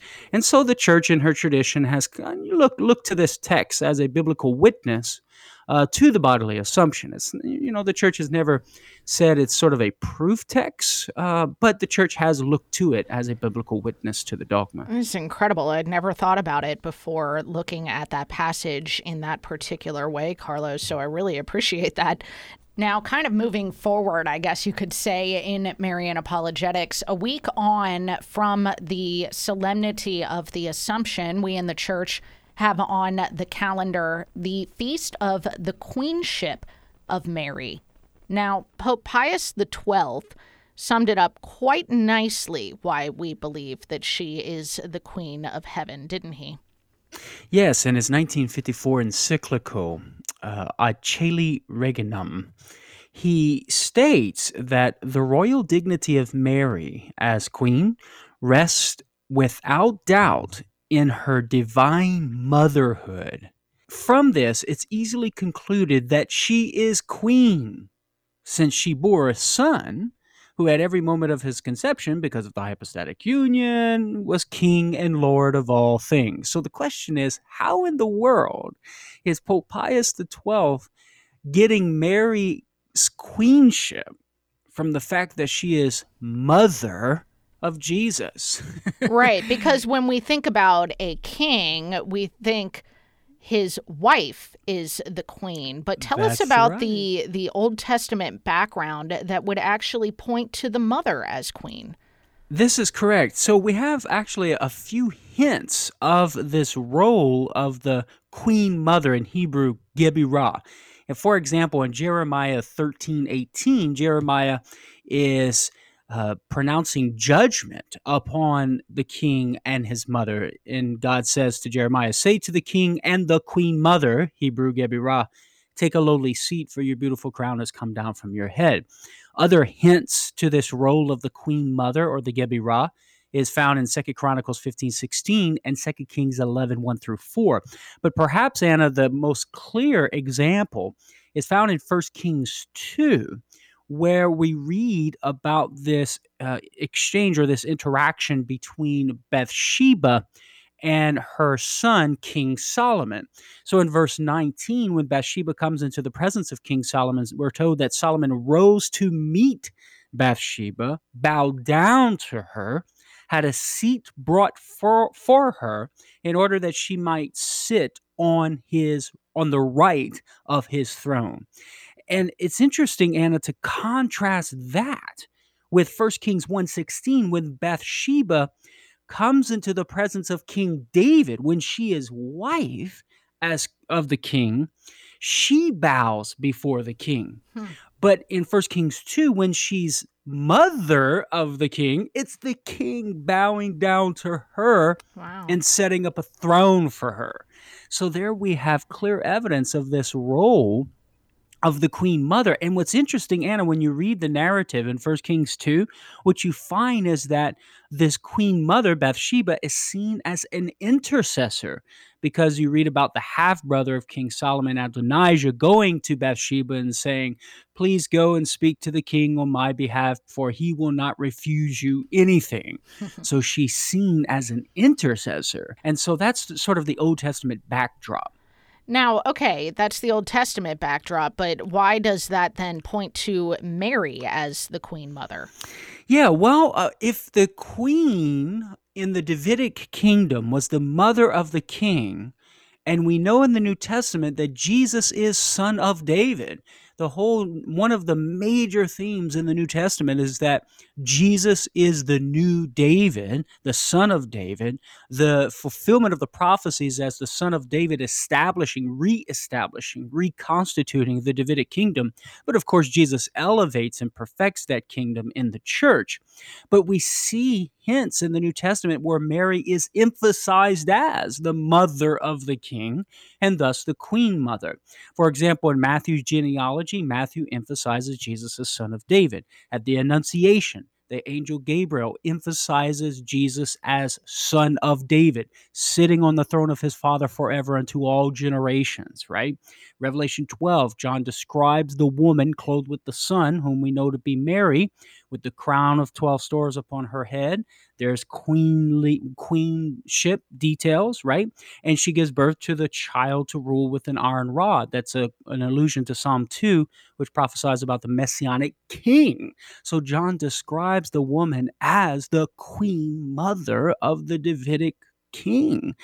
And so these are pieces of evidence in the New Testament where we see hints where Mary is emphasized as the queen mother of the new and restored Davidic kingdom, the church. And so then what does that say about her role in our lives as the church? Yeah, very good question. So if the old Queen Mother was seen as an intercessor, then it follows that the new Queen Mother would be seen as an intercessor. She is our intercessor, Anna. So there we have a biblical basis for appealing to Mary's intercession and her prayers. Secondly, she deserves royal honor. So we need to be giving her the honor where honor is due. Honor of the mother entails honor of the king, right, of her son.